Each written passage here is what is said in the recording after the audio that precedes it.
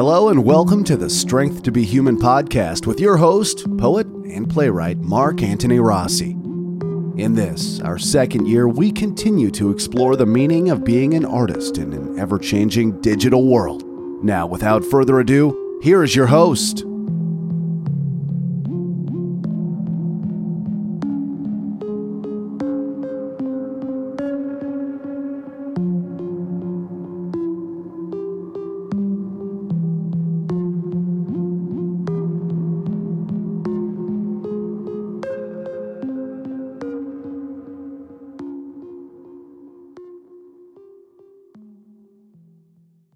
Hi, folks, and welcome back to Strength to be Human. This is your host, poet and playwright Mark Anthony Rossi. This is going to be episode 166, The Mirror and the Window, a discussion on self. They mean to do this for a while. I know I say that, but it's true. I wanted to talk about self a great deal because it's an area for a lot of artists that they seem to fall astray of, mainly because it's a difficult thing to balance. Folks don't know or don't realize, maybe because of what they're told through tradition or what they're told through their culture or possibly even their religion, that there are certain boundaries, or maybe there aren't certain boundaries in certain cases as an artist. Artists are always a different type of people that folks always fail to understand. I don't think oftentimes throughout history, maybe even today, we're as well liked because we're not trusted, and we're not trusted mainly because we tend to be the mavericks. We tend to be the free thinkers. We tend to be the people that you're not going to be able to control. That's why we're artists. If we're interested in being controlled, then we'd be politicians or followers of your religion or your cult, or maybe even your culture. But we're not. We're artists. Now, I'm going to be dividing up the show into three sections. First one's going to be called Solitude. It'll be about selfishness. And then the next one will be Attitude. That'll be about narcissism. Believe it or not, there's a difference. And then the third one will be about Platitude, trying to find a balance between selfishness and normalcy as much as that's possible for an artist. All right? Now, there's going to be a lot of quotes in the show that help illustrate certain things for many artists around the world, so it's important for us to try to cling on to what we could find to be useful to ourselves. Not everything that the artists say is some absolute truth, okay? You're not going to find a lot of absolutes on a show like this about self. I mean, we're going to get closer to some answers, but ultimately, the truth that you may find from the show is the decisions that you've made yourself on what you want to do to be as an artist. That's going to be your truth. It won't be the same for everyone because we all have different boundaries, possibly even different goals. Of course, we're different people trying to say different things. But let's start off with some quotes that I find interesting. They're about art in general, and they contain some of the things we want to talk about on this show. Okay? All right, first one. If only people knew how hard I work to gain my mastery, it wouldn't seem so wonderful at all. That was from Michelangelo. So, an unusual thing from somebody that was a master. But, like anything else, he spent an enormous amount of work. I'm not sure if you're aware of it. He spent, I think, 6 years on his back on a pulley that pulled him up on a long piece of wood so that he could paint the Sistine Chapel. And, of course, it gave him a lifetime of back problems. So I think when he's talking about work, he wasn't kidding. And once you see someone doing that all day and being in pain for the rest of the evening, it certainly doesn't seem like art anymore. All right. A work of art which did not begin in emotion is not art. That's from Paul Cézanne. Remember, not all of these are absolute statements. Paul Cézanne, a genius artist, but to me, a bunch of bullcrap, okay? Because you can do plenty of art from an intellectual basis. You can also do art just from the unseen out there. You might even be spiritually, motivated to do a piece of art, and none of that, both intellect or spirituality, really has anything to do with emotion, and still art can be derived from it. So, that was maybe his truth, but it doesn't have to be all of ours, and it definitely doesn't stand the test of complete truth in my book. Something is always born of excess. Great art was born of great terrors, great loneliness, great inhibitions and instabilities, and it always balances them. That's a nice nin. Pretty closer to the truth that we want to get on the show with that statement. That definitely gives us a lot to think about and a lot to seriously consider. And last one of my favorite writers and favorite thinkers. Don't think. Thinking is the enemy of creativity. It's self-conscious, and anything self-conscious is lousy. You can't try to do things. You simply must do things. Ray Bradbury. Almost sound like Yoda, huh? But that's the truth, though.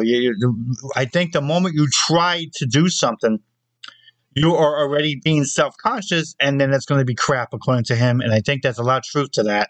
It's really just about just doing it and not thinking about it, because oftentimes that's what clutters up things. I mean, if you know anything about being in the military, one of the first things the drill sergeant says to you, and it doesn't make any sense at first until you realize it does a little later on, is stop trying to think about your cadence when you're marching, because then you screw it all up for everybody, including yourself. Just do it. Follow along with it, and then it flows. And then once it flows, it's like a language that your body recognizes, and then it pretty much memorizes. Sort of a lot like typing. You know, you don't really think about it. I mean, to this day, I type probably 75 words a minute. To this day, I couldn't even tell you half the freaking letters that my fingers are hitting. And I've been typing over 40 years. Easily. I don't even remember all the damn things. I really don't. Who the hell knows? It's just somehow my mind knows. But I don't really know. If you gave me a test, I couldn't pass it. But I could type the hell out of things. So it just shows you how interesting that can be.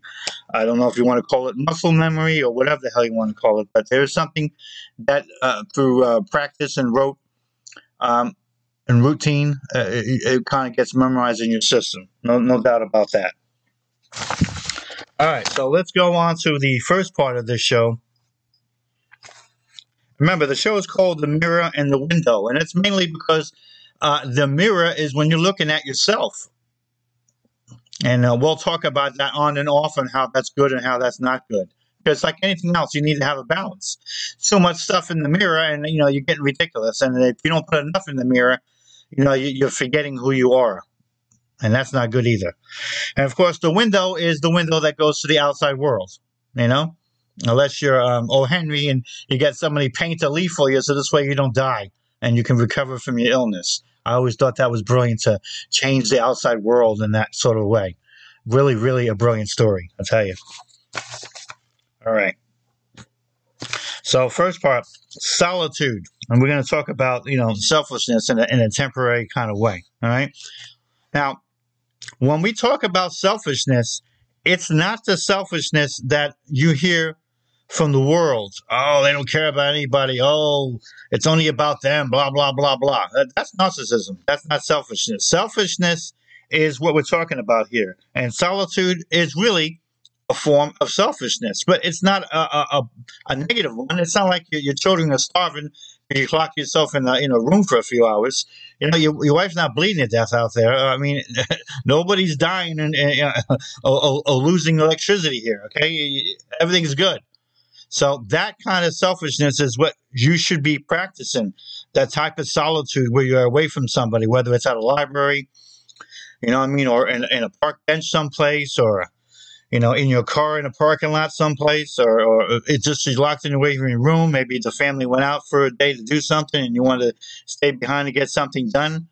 That's the kind of solitude I'm talking about. It's the kind of selfishness that is okay. It's what you should be practicing. It's what makes us quite different than most other people, because for the most part, art, particularly writing, it's a solitary occupation or a solitary task, a solitary craft. I mean, I know that some people that they combine stuff sometimes to write a story or a script or something like that, but a lot of that is really going on. And most of the times we're just doing it ourselves. So it's necessary for us to find out how to get that done. What the discipline would that be? Where to go, and to do this without guilt, without feeling that somehow you're missing out on something. Because you can't be a writer if you have those kind of feelings, in my opinion. You wind up hurting yourself and hurting what you're trying to do. I have some interesting quotes from some interesting artists, okay? The greater the artist, the greater the doubt. Perfect confidence is granted to the less talented as a consolation prize. As Robbie Hughes. Yeah, he's a left right there, but I'm sure there's some truth to that. For most people who are not curious except about themselves, that's John Steinbeck. He's kind of talking about the people and generally are selfish. So he thinks it's kind of ironic that they call us selfish when they're pretty much a lot more selfish than we can ever be. Or at least we're writing about something interesting. All right, and this is a pretty deep comment, maybe even a bit cynical. Lies don't end relationships. The truth does. That's from Shannon Adler. Quite interesting. All right. Almost every sinful action ever committed can be traced back to a selfish motive. It is a trait we hate in other people but justify in ourselves. Stephen Kendrick. This is from George Eliot. We just did a little show on female gender, and I had her in it. Selfish, a judgment readily passed by those who have never tested their own power of sacrifice. And that's a good point to make here. And I brought that up because when you are writing and you are away from people and you're being detached from the world and from your family and your loved ones and whatever, in some solitude, whether it's a room or a car or, a chapel or a library, wherever, it is a form of sacrifice because you're taking away time from other things to do this. And it's what some people don't really understand. It's sometimes you get some weird envy or even jealousy going on. Really, you get to do all that, and I'm over here doing this. These crazy kids and da da da da. Hey, we all have our crosses to bear, I guess, and that's mine. You doing that, that's yours. Otherwise, adopt writing and leave me alone. All right, love is the most selfish of all the passions. Andre Dumas, from the Three Musketeers and all that.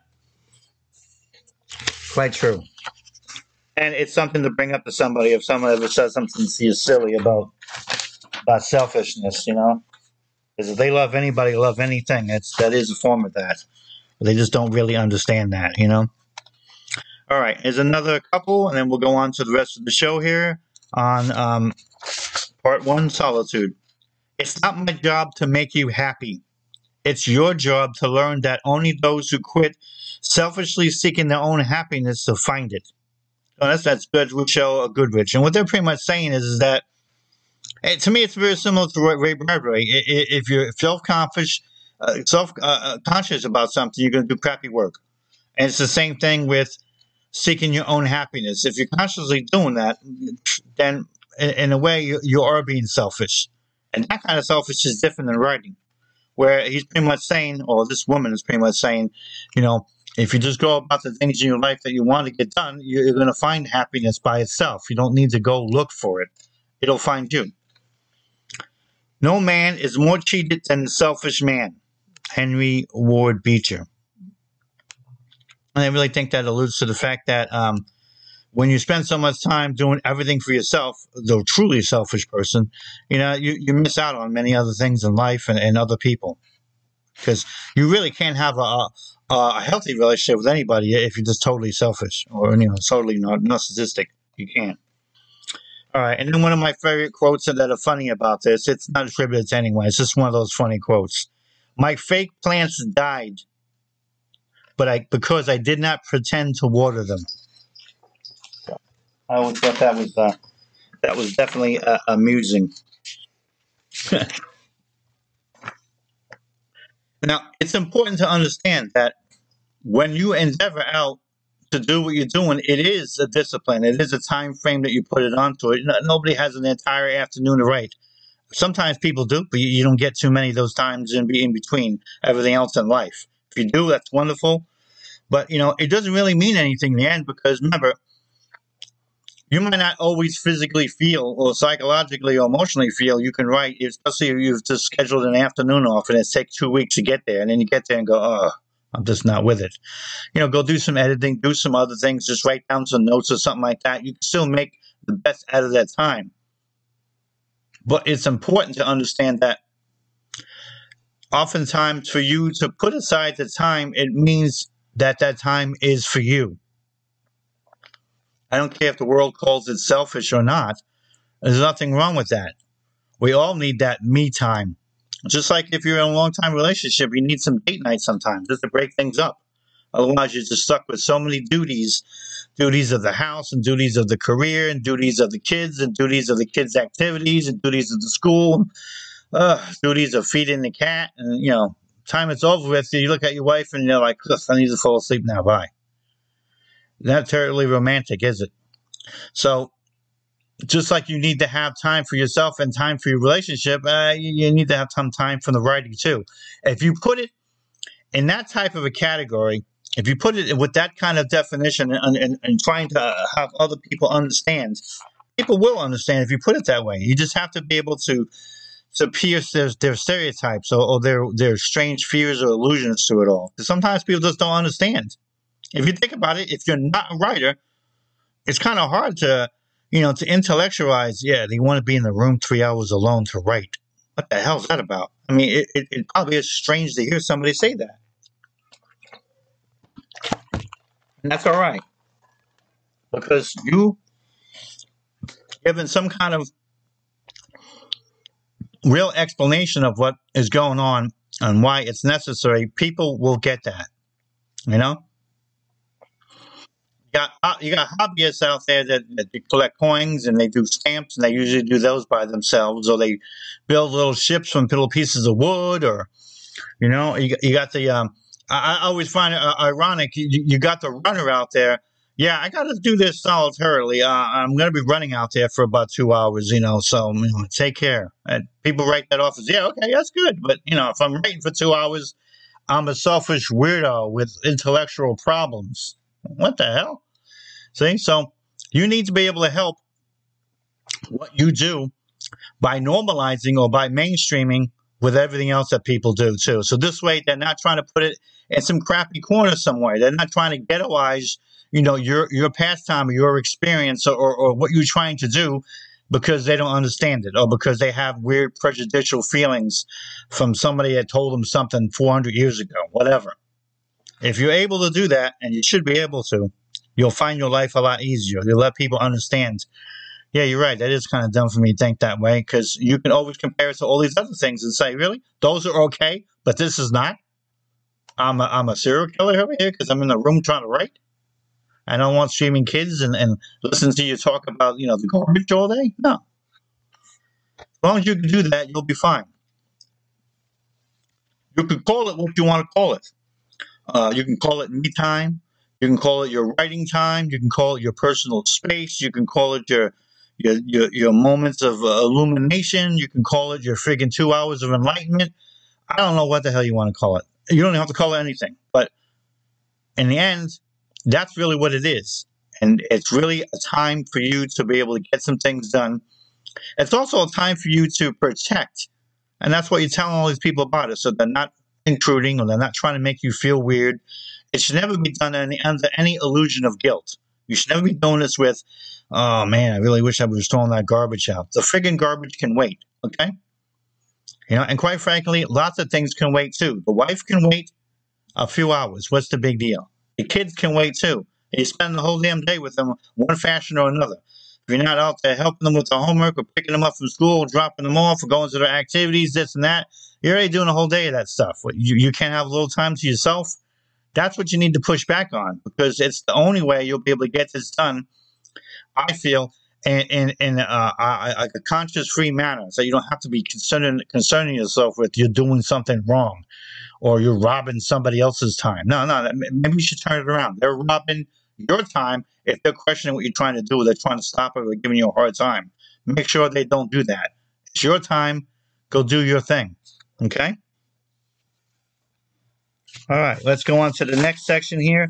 That is attitude, section 2, and that really is about narcissism. Now, like I mentioned to you before, it's okay to be selfish, to block out the time that you need, whether it's per day or every 2 days or once a week or a weekend or whatever the hell it is, okay? Because that is not only necessary for writing, it's also quite healthy for you and writing and creativity in general, all right? But remember, that's of a temporary nature, and it's of a controlled environment. It's not the same thing as narcissism where literally the children are starving I don't care. I'm not going to go shopping to get some food until next week. I'm busy right now. That's kind of insane. And that kind of stuff is dangerous. And a lot of artists are guilty of that and cause all kinds of problems for themselves. Okay? All right. So here we go. Let's give a basic, a good definition of narcissism. Okay, the narcissist. A narcissist is one who presents with a grandiose sense of self-importance, requires excessive admiration, lacks empathy. That's the key thing right there. They don't even care about anybody. That's how you know the difference between being a selfish person, all right, and a narcissistic person. The selfish person still cares and still has a lot of things done already before they went off to their own time. The narcissist can't. They just don't have the empathy for that. It's really, really all about them. And so on. A narcissist diagnosed with a narcissistic personality disorder, NPD, is a result of a set of enduring patterns described in the Diagnostic Statistic Manual of Mental Disorders. So it's actually a mental disorder, not just a creative one. All right? Let me be clear. Based on this description, all of us at specific times have an aspect of narcissism that is important to some aspects of survival. A tinge of narcissism could help one shoot for their personal or professional goals, weather the storm of failures that come with trying. It may inspire one to care just a little bit more about their public appearance or their creative efforts by taking people's complimentary with less significance. Good-hearted and even normal functioning people, including the relevant artists, might have some narcissism at times and still maintain successful relationships with others. So I guess that there might be a few people that might have a little bit more of this than others, but they're not really fully a narcissism. They have this at times, okay? Now, the relevant artist, that's you that takes your time into doing some basic selfish, time of yourself to do your writing, is different than the narcissist artist. So they're making a difference here. There are two differences between the relevant artist and the narcissist artist. A relevant artist will take people into consideration and will learn from others. A narcissist cannot be bothered. Instead, relationships of all kinds and a variety of situations are deeply impaired because of self-absorption. Narcissists generally suffer from being emotionally vulnerable and masked with deference that manifests into control, anger, manipulation, and lack of empathy. Narcissism is thrown around quite a bit clinically and in the social world where people use WebMD to diagnose themselves or others. May a sad truth be stated, to experience narcissism may be deeply painful and impacts many aspects of one's life in many ways that prevent normal functioning relationships to happen. So, as you can see over there, there's definitely a huge difference because I think when you're a full-blown narcissist, you're lacking empathy. In many ways, you're almost becoming somebody that's less than human. It's only about you and nothing else. Like you're almost like some kind of flesh-covered robot. Where when you're just simply a selfish, relevant artist, you still care about all of those other things. In fact, you're still tending to them the best that you can. Okay? All right, here we go. All right. The quote captures the stereotype of highly creative people as self-aggrandizing, self-indulgent, and self-absorbed. According to some scholars, such displays of narcissism may be an inevitable byproduct of creative talents. Because creative people spend a great deal of time alone, they're often absorbed in their work to the point of obsession and refuse to conform to social conventions. They appear to be narcissistic to others. In contrast, some researchers propose that narcissism directly contributes to creativity because narcissists are motivated to generate novel ideas as a way to stand out and draw attention to themselves. Now, similar to the show I did about the link between creativity and mental illness, I'll say the same thing over here.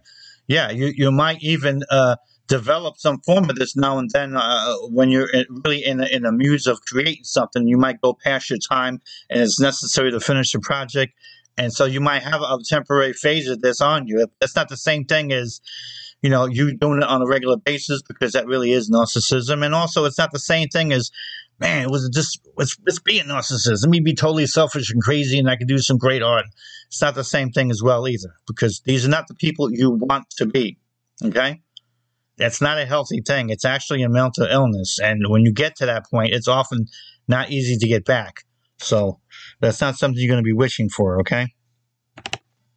All right. And my final statement here on narcissism is this statement from Dr. Ramani Joseph Suler. The emptiness of the narcissist often means that they are only focused on whatever is useful or interesting to them at the moment. If at that moment it is interesting for them to tell you they love you, they do. It's not really a long game to them. And when the next interesting issue comes up, they attend to that. The objectification of others, viewing other people as objects useful to their needs, can also play a role. When you're the only thing in the room, or the most interesting thing in the room, then a narcissist's charisma and charm can leave you convinced that you are his everything. The problem with that is typically superficial regard, and that superficiality results in inconsistency, and emotions for the narcissistic person range from intense to detached on a regular basis. This fascination between the intensity and detachment can be observed in the narcissist's relationships with people, acquaintances, friends, family, partners, work, and experiences. A healthy relationship should feel like a safe harbor in your life. Life throws up enough curveballs in the shape of money problems, work issues, medical issues, household issues, even the weather. Sadly, a relationship with a narcissist can be one more source of chaos in your life rather than a place of comfort and consistency. No doubt. So don't become someone like that, and do whatever you can to avoid people like that, because you can't change their ways. All you can do is just kind of get them out of your orbit. Or like I know a few other people that deal with them, and they deal with them on a very minimal basis because they understand exactly who these people are. They're like robotic creatures, and because everything's about them, there's a terrible darkness to them, and a terrible loneliness. Art is already lonely enough. We don't need to be around people that want to make it into a religion. And that's really what narcissism is. It's the religion of loneliness. That's what I would call it. Okay. Now, the last one over here is platitude. I came up with that title because I couldn't come up with anything else to rhyme with solitude and attitude. Yeah, I know truth can suck sometimes, but I liked it also because it really mentions about that a platitude is something that's overwarm statement and like that. So I didn't want to call the damn thing finding balance because that's what I'm trying to say. That's what this segment is about. But, I didn't want to call it finding balance. What kind of horrible title is that? So I went with platitude. Now you understand my thinking. I'm into the titles, okay? Now, is there a way to find balance? The short answer is no, there isn't. You're going to have times, and I've expressed this a number of times on the show because I've always been cognizant of it. I know the life and the histories and biographies of many artists, and I don't want to be like some of those people. They're not people I would want to be around. I mean, really. So I don't want to be somebody like that, which means that there's going to be days and even weeks sometimes where I might not be able to put all I want to put into my writing or anything else because I got so much going on in the house with the kids, the wife, family, animals, Hell, I think in the last couple of months, between the fostering, parenting of the kittens, we had one that unfortunately had died as much as we did everything for. Another one that came close, but she rebounded, thank God. And of course, the dog being sick, it ate something that started messing with its liver, and I had to get it some liver medicine. And that was a pain in the butt or a pain in the liver. All of that. It takes a toll on your day. Of course, and I'm just like everybody else going through the zigzagging of COVID-18, COVID-20, COVID-85, and wear a mask, don't wear a mask. Put a gas mask on deadly chemicals, but the most deadly virus in the world. Put on some piece of cloth that looks like you just made it in an arts and crafts shop. None of this stuff makes any damn sense. But I'm trying to do whatever like everybody else is trying to do, trying to figure out what the hell's going on. So that means that you're not always going to have the balance that everybody talks about, that even I can talk about. So when we talk about finding a balance, that's literally what it means. You're going to do whatever you can to find it with the understanding that you're not always going to find it. You're going to have some times when you do. You'll have some times where you have a perfect week. Everything goes right. Kid care, wife care, relationship care, house care, pet care, health care. And then you get onto your writing and everything worked out great. You're going to have plenty of times like that, and you're going to have times that don't. So what you have to do is you have to learn, like I've learned, is if you want all of these things in your life, then you're going to have to roll with the punches of what's going to happen with that. Sometimes you can't dictate your schedule. Sometimes your schedule is going to dictate to you what's going to go on. And that's just how it is. You know, I've said to myself a long time ago, that's why I don't really have any regrets on a personal basis. I want all of these things. So therefore, I have to learn to deal with all these things and not be upset or disappointed when something will interfere with my writing or etc. Because I want all these things. I want the relationship with my wife. I want the kids. I want to go to the activities and see all kind of crazy things they do. I want these nutball pets running around acting idiotic, you know. And I want to be able to do all the creative stuff I'm doing. I'm more than just writing. You know, I'm doing the show. I have a journal, small publishing company. So I'm doing a number of things. So I can't be exasperated with all the stuff that gets thrown at me because I want all those things. If I want all those things, well, then I have to learn to do whatever I can on a weekly and monthly basis to prioritize as much as I can do. Sometimes it's a success and sometimes it's not. You know, but I say to many of you, and I don't say this in a harsh manner, just as a matter of fact manner, I have a much, much more fuller life than lots of people I talk to. And if you can't figure out how to balance, you know, you have like an empty apartment in yourself and a job. You got a lot of time, in my opinion, to get a lot done. And for you to not do so, well, that's something that you're going to have to work on. Because if I can do all of this stuff and still get all this stuff done, then why can't you? It's really that simple. So it's about really just doing whatever you can to juggle and to make things happen. Remember, we talked about on basic creativity on a number of the other shows. Even when you do have a lot of time, it doesn't mean that all that time is going to be in some super creative fashion. You're building something brand new. It could just be that, you know, you went through your notes and found some stuff to write further about. It went through some of the things you wrote, and now you can get a rewrite done. I always find rewriting to be intellectually, to me, more relaxing than just doing something from scratch, starting from a blank scratch paper or a blank screen or something. So you can still use time for that. You can use time to just put down notes of things you thought about, put them down there. All of those things are creative endeavors. They're all important. They all intersect. They all relate to each other, and oftentimes they all, in one fashion or another, wind up in your creative work. So you can give them attention in that creative time. So it's not always about you under pressure. You know, damn, I didn't write anything brand new today. I just got all this other stuff done. Hey, there's nothing wrong with that. All right? You want to have a nice summer? Well, you need some spring cleaning, okay? You want to make sure your attic doesn't go on fire? You might have to take some stuff out of there and throw it the hell out, okay? You want to make sure your basement doesn't smell like a dead zombie? Well, yeah, you got to go clean it, you know, and drain out some water and all that. So I tell people now and now again, because I think that sometimes they listen to some of these quotes of the artists a little bit too carefully. I hear a lot of quotes from artists saying that, you know, the artists are just children who never put down their crayons. That sounds clever and cute, but no. You know, artists are adults. And quite frankly, as adults, that's when you're going to do your best work. And guess what? Now that you're an adult, you're not a kid anymore. You don't have just a few things in your life and that's it. You have a lot more complicated existence. Right? You might have a job you got to go to. You might have to do a commute. You might have to be doing some schoolings. You might have some sort of relationship. You might have some volunteer work. You might have some religious duty. You have a number of things going on.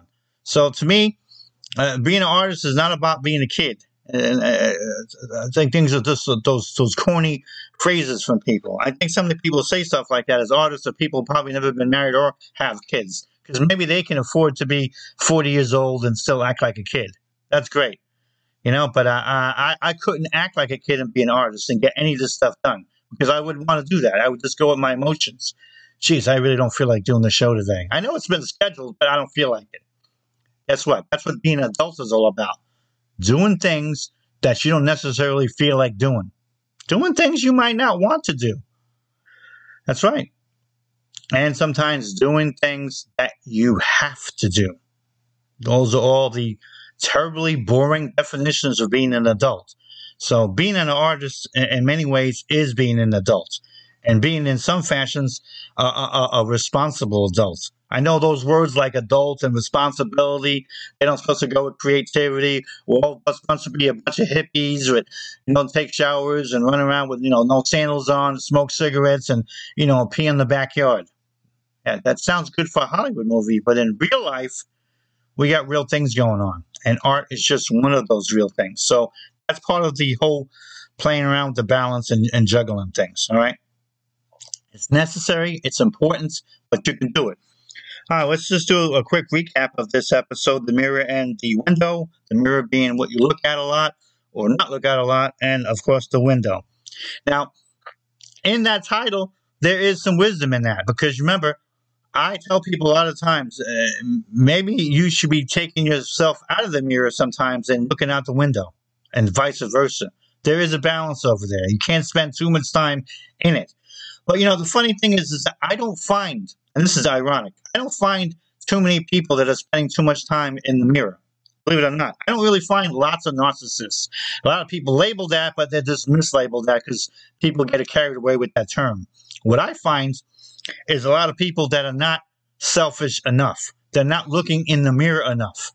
The woman who listens to her boyfriend about her creativity instead of going about and do what's necessary, even if that means that maybe he's going to leave her. That's what being an artist is all about. You got to take that chance, because if you don't have somebody that has any kind of degree of support, that's really not somebody that should be in your life. Okay? And I don't mean to instruct a woman on what to do with her life or with her body, but quite frankly, without trying to sound too crude, there'll be 10,000 guys to tell you you're beautiful, okay? You're only going to find a couple that are going to say, you can write, go do this, go spend a couple hours and go figure it out in that room over there, okay? So consider those things, please. I don't find there's enough people that look in the mirror to see how wonderful they are, see how smart they are, see how creative they are, see how much they are worth. Because they're spending too much damn time listening to somebody else tell them what they're worth. Damn, I thought it was worth $1.50. This dude's saying I'm only worth 48 cents. Yeah, kick him in the nuts and go about your business, okay? All right? Because you're not worth 48 cents. All right? You're worth $1.48. That's right. And that's how you have to view things. So, part of, if you want to call it being selfish, on a temporary basis, or just simply, making time and room for yourself, is making sure that you're going to have people around you, that are supportive, that care. Because if they don't, I'm telling you, you don't really need them in your life. They become a drag. They even start affecting your creativity. They affect your mood. They can even cause you some kind of momentary depression. You don't need any of that kind of crap. The world's already hard enough without inviting people in there to spit on you. It's one thing to go to the world and it spits on you. It's another thing to say, open the window and say, world, come over here and spit on me. I can't wait. That's the problem, okay? All right, so spend a little bit more time in the mirror, all right, and maybe a little less time getting spit at the world at the window. That's my advice anyway, because it worked for me, okay? All right, so we found out that selfishness, to a certain degree, is healthy, it's necessary, it's normal to the creative person. Whether they're finding some time in their car someplace, or in a chapel, or a library, or some dark hallway somewhere, or their bedroom for an hour or two, or an office, or whatever. Go do that. There's nothing wrong with that. Next, narcissism, very bad. Don't want to ever go into that path over there, because you start becoming less human. Become like a flesh-covered robot. Everything's all about you, and you don't care about nobody else. That's a bad thing. It really is. I know that there's been some great art that have come out of something like that. Believe it or not, there has been. But it's not really a method to get that great art. And quite frankly, to me, it's just too much of a sacrifice. Somebody should not sacrifice their body or their soul to art. I don't care if that doesn't sound like an artistic statement or not. That's just my feelings on it. It's art. You can still do it in many other ways. You don't need to get carried away. And of course, the balance with the understanding that you're not always going to find it. So it's okay to look for it with the understanding that, if you're looking at it on a mathematical basis, maybe 75% of the time you'll find it, and the other 25% you're going to have to deal with it. The schedule is dictating to you, and you got to roll with it. That's just the way it has to be sometimes. But you're not always going to find it. You're not always going to get it. So you have to learn to live with the challenges that are being sent out to you, okay? They're not necessarily bad. Sometimes they're the better things, I've had a number of times where I've had life intrude upon me, and then later on I'm like, I'm glad I did that because, I didn't feel totally inspired to go off and do this thing anyway. So I'm glad that something came and took my attention away for a while. So it's not always a negative, intrusive thing. Sometimes it can be the most positive thing. You just didn't realize it. And life can be good that way. All right, folks, I hope you enjoyed that episode. We do got some other wonderful things coming up over here. Let's talk about them briefly. At the end of the month here, the last episode for November will be Mailbag 6, The World Speaks. I have a lot of emails from people from mostly around the world, so that's going to be interesting and fun. And then we're going to go on to last month in December, on the year that, I don't know, doesn't ever seem to end. Would be nice when it does end. I'm hoping it ends in some kind of positive fashion, but kind of hard to tell the way things are going. All right, so the beginning of December, we're going to be doing an episode called Writing During Political Imprisonment.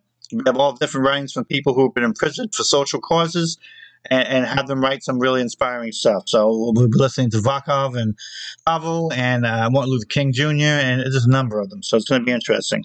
We're going to do a classic spotlight on Gene Roddenberry, the creator of Star Trek. That'll be fun. I'm doing another writing series called Germinal Joust. I misspelled it on that thing I sent out, that schedule, so I'm going to redo that schedule in a different way and actually spell it correctly. So we're going to do on writing as priority, writing as passion, and writing as pledge, all the different reasons why we write on a deeper basis. All right, we're going to do a challenge to new creative forms, poetic forms. That'll be fun. And then the last show of the year will be another classic spotlight, this one on Maya Angelou. What a good way to end the year with her wonderful and inspiring work. And a very interesting woman to boot. All right, folks, until next time, I wish you well. God bless you. Take care. Until the next episode. This is episode 166, The Mirror and the Window, a discussion on self. Good night.